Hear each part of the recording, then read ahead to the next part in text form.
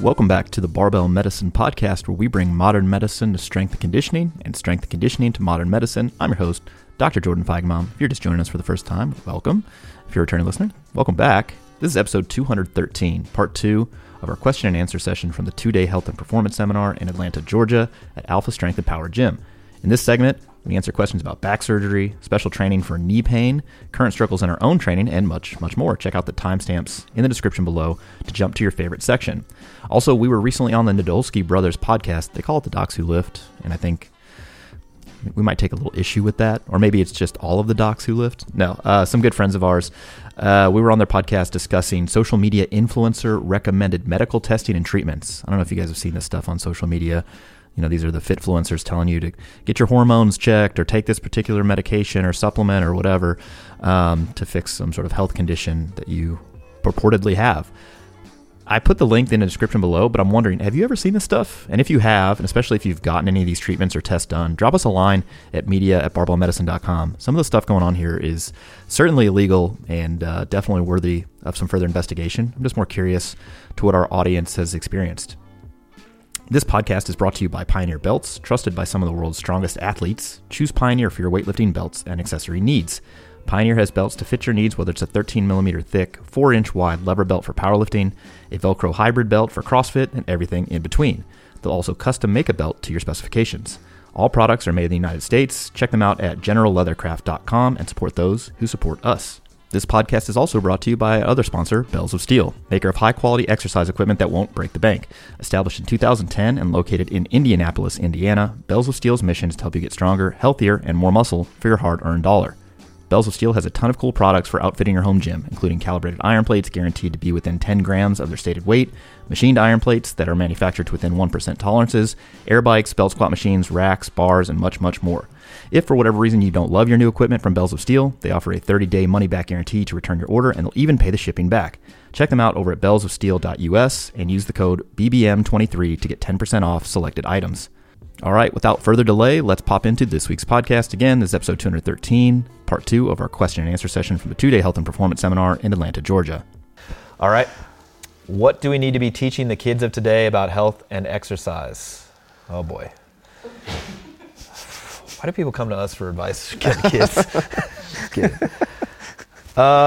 This is interesting. I mean, I think there's good evidence out there on people's attitudes related to food, their knowledge about preparing food, their dietary pattern, and BMI trajectory, for example, on how their parents ate while they were during childhood. Some of that's obviously related to socioeconomic status and the food environment. People tend to live in similar food environments as where they grew up.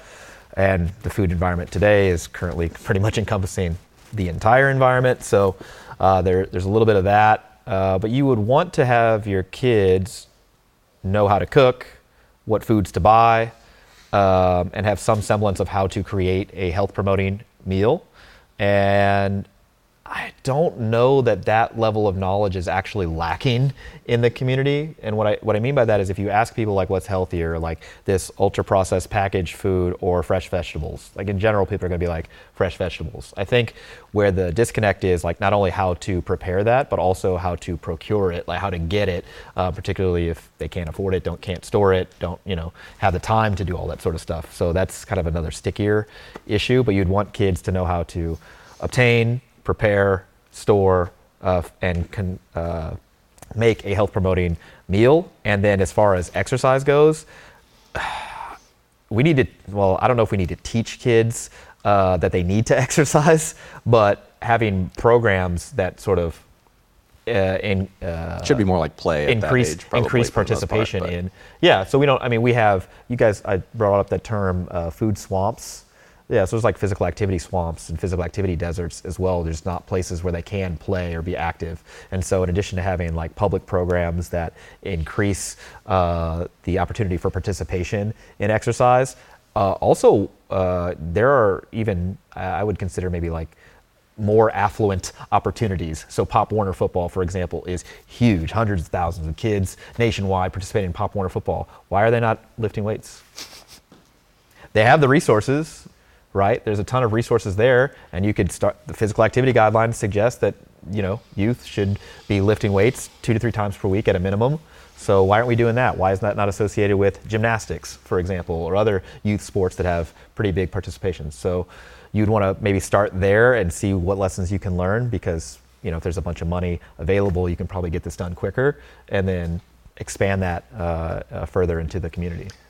You don't want to comment on this? You're just passing? So the answer to that is correct. Yes. Right. However, what I would say is that, I think that I understand that our position in, physicians, and we have this relatively broad base of kind of knowledge and in some sub areas expertise, but there's a lot of stuff I just don't know. And so I am unwilling to comment on a lot of things. People might ask me my opinions on what would you do with the whole healthcare system? And I'm like, I don't know. I know how to treat heart failure and lots of other bad things in the hospital.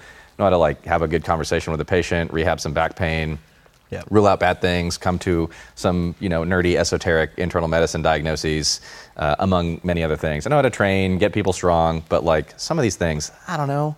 Well, so I wish I had strong, confident, evidence-based opinions on everything, but I don't have much for you. I don't know how to handle children. How do we turn them into... No, I get Sorry. that. Well, and I think trying to come up with a policy is obviously beyond our scope, but we know some shared goals that would be beneficial. What I think, but do I know that would fix the problem? That's a hypothesis. Sure, that we think that those things would help. Right. I don't know that to be true. Disclaimer to what I just said. Yeah. I don't know that. Maybe. Yeah, maybe. All right, fair enough. Remains to be shown. Yeah. You want to do the COVID vaccine next? Definitely not. Okay. I think we're on couple questions left. Yeah, right. When should patients start to consider options like a discectomy or laminectomy when patients have persistent radicular symptoms? Oh boy. Complicated question, and similar to the last. So this is relating to the syndrome of sciatica, radicular pain going down the leg. I'm not a surgeon.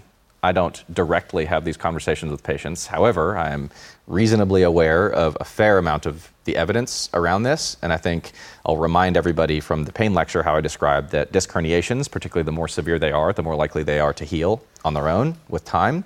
So that's something that is important to know up front, because it is relevant to decision making around, I have this condition, I have this syndrome, should I get surgery or not?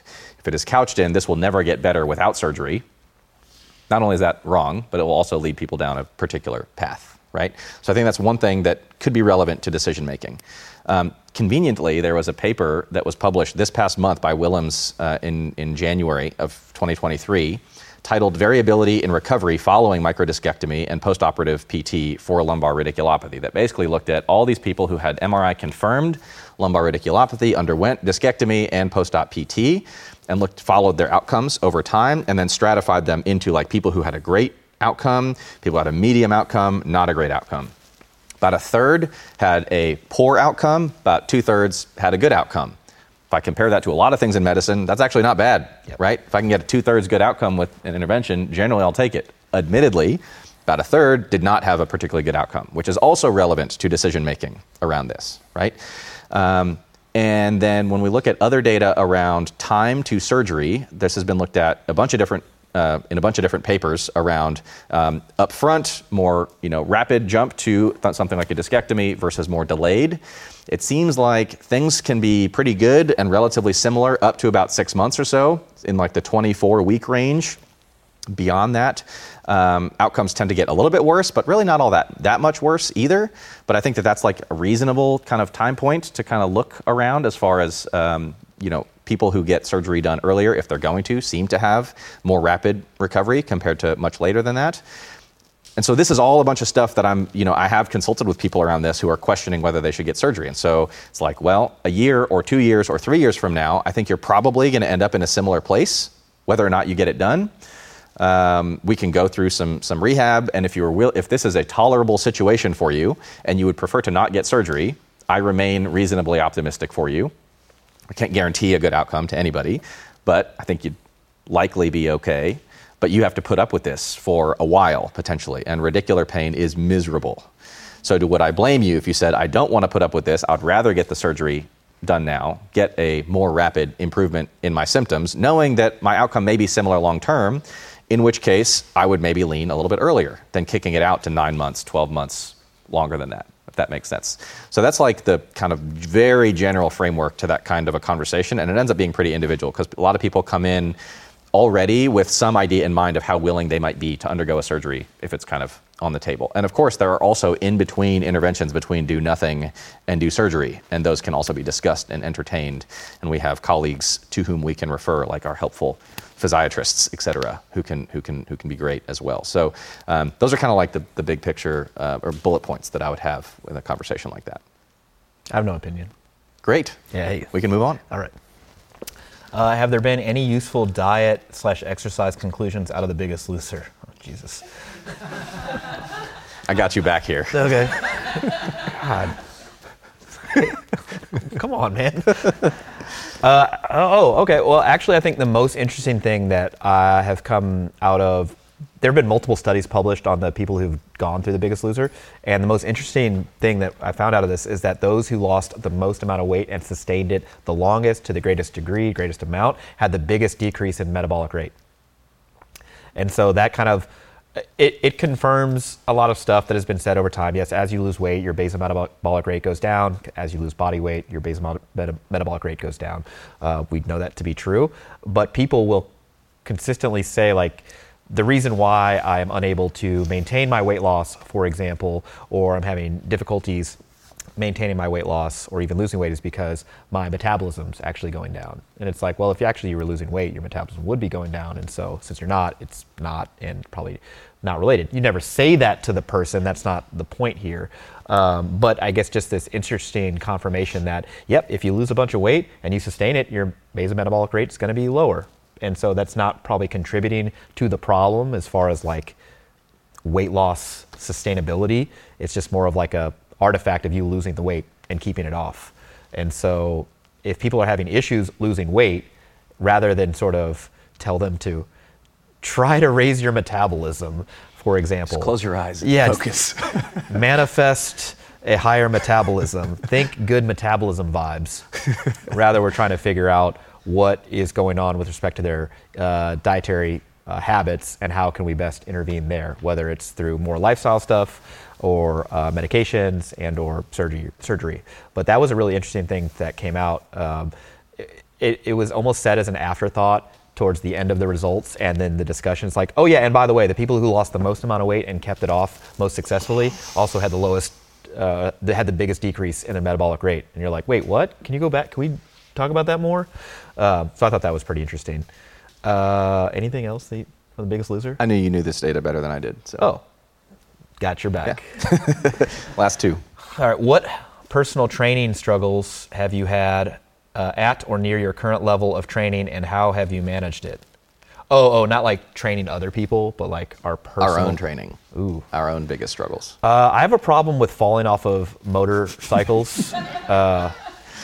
I mean, it's not a problem if I didn't have like meets scheduled in close proximity to colliding with the earth at high velocities.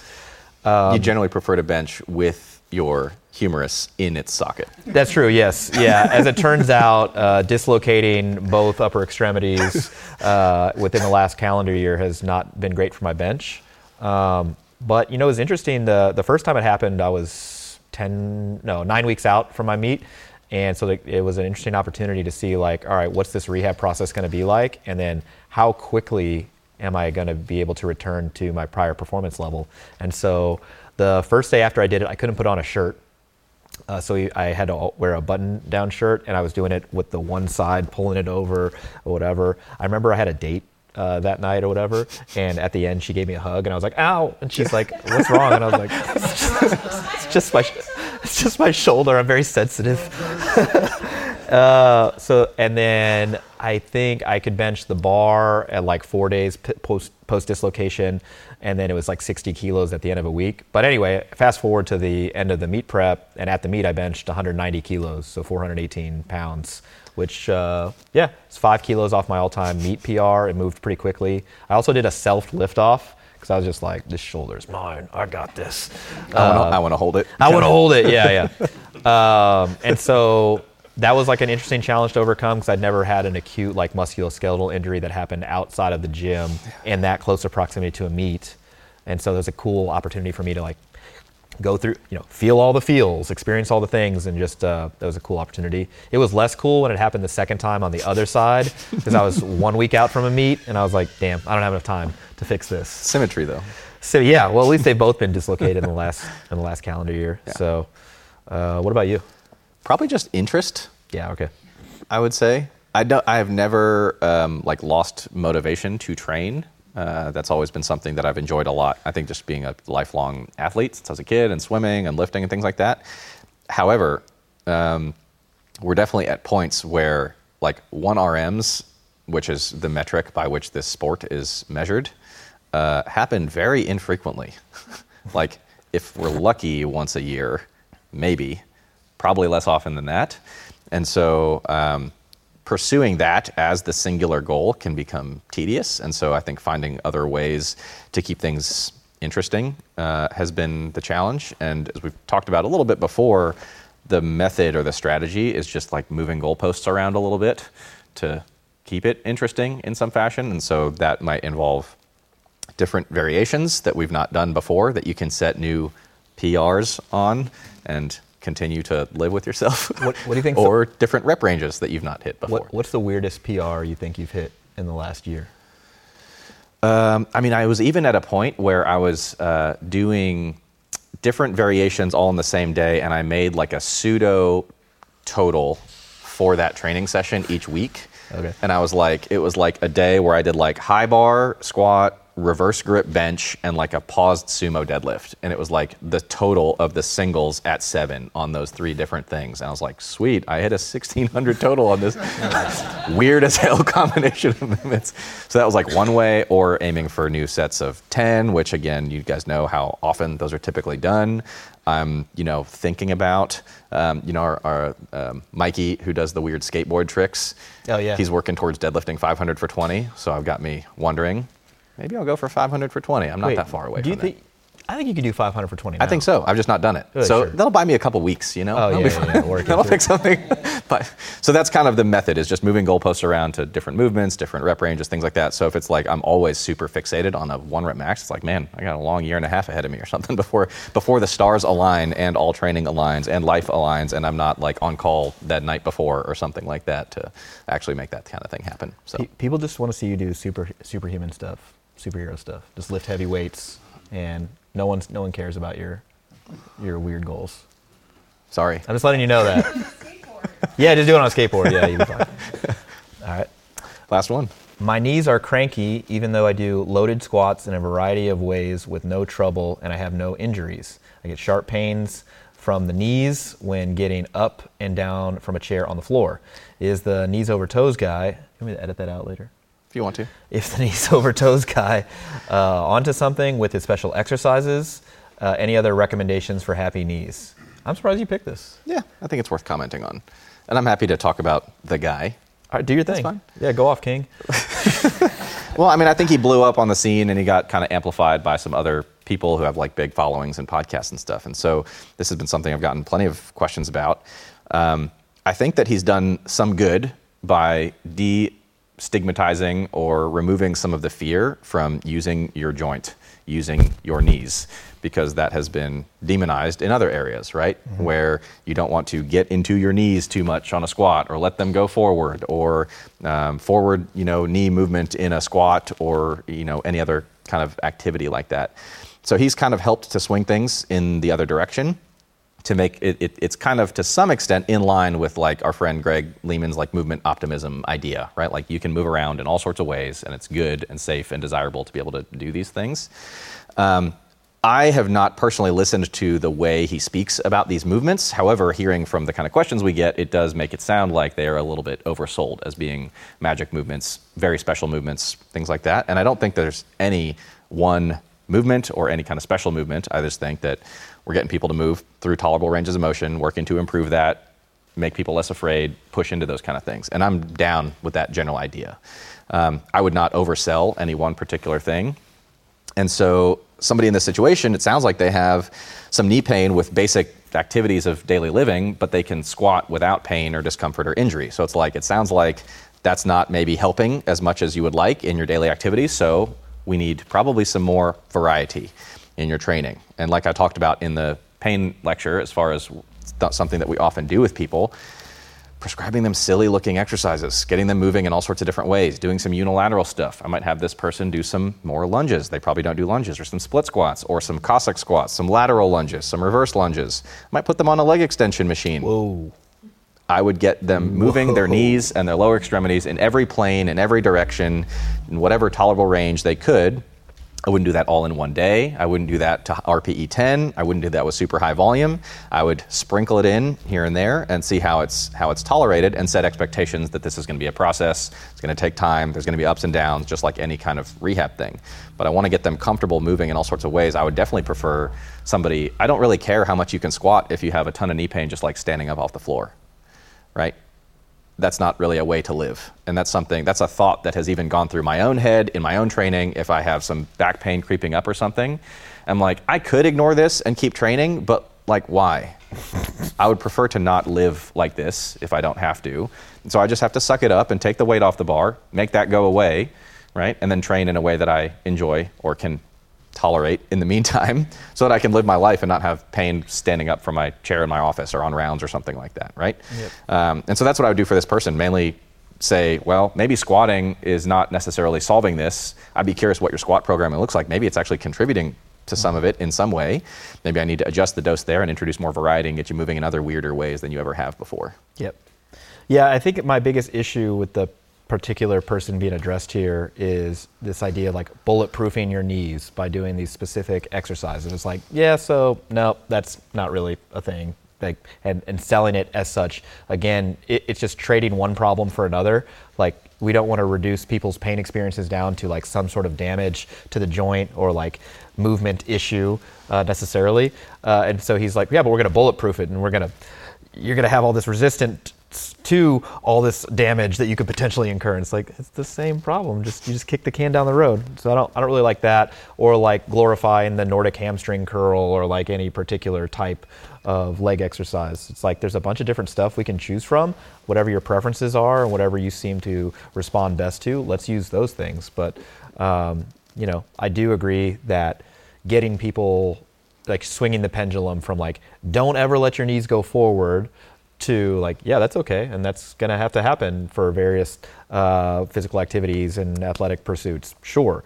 But again, let's not reduce people's knee pain down to like, they didn't bulletproof their knees enough, or they didn't do enough Nordic hamstring curls. It's more complicated than that. And I've never heard a dude once describe any elements of like load management, for example, or like these very fundamental principles in like programming, particularly from a rehab perspective. And so that's kind of those are my problems. Those are the recommendations for happy knees, since that was the question. Yeah, load management, wide variety of different exercises, make sure not to hyper specialize in either exercises, rep schemes, make sure you're not too close as far as proximity to failure goes, do your unilateral work, and if things are not giving you the results that you want, change them iteratively over time. And if you don't know how to do that, we can help. We can help. Yeah. Cool. That's it. That's it. Thank you guys so much for coming to our seminar.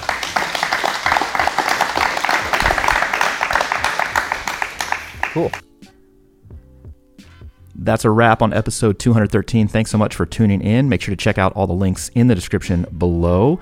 And before you guys go anywhere, leave us a 5-star rating and a review. It really helps drive traffic to our podcast so we can keep bringing you all the latest nuance in health and fitness.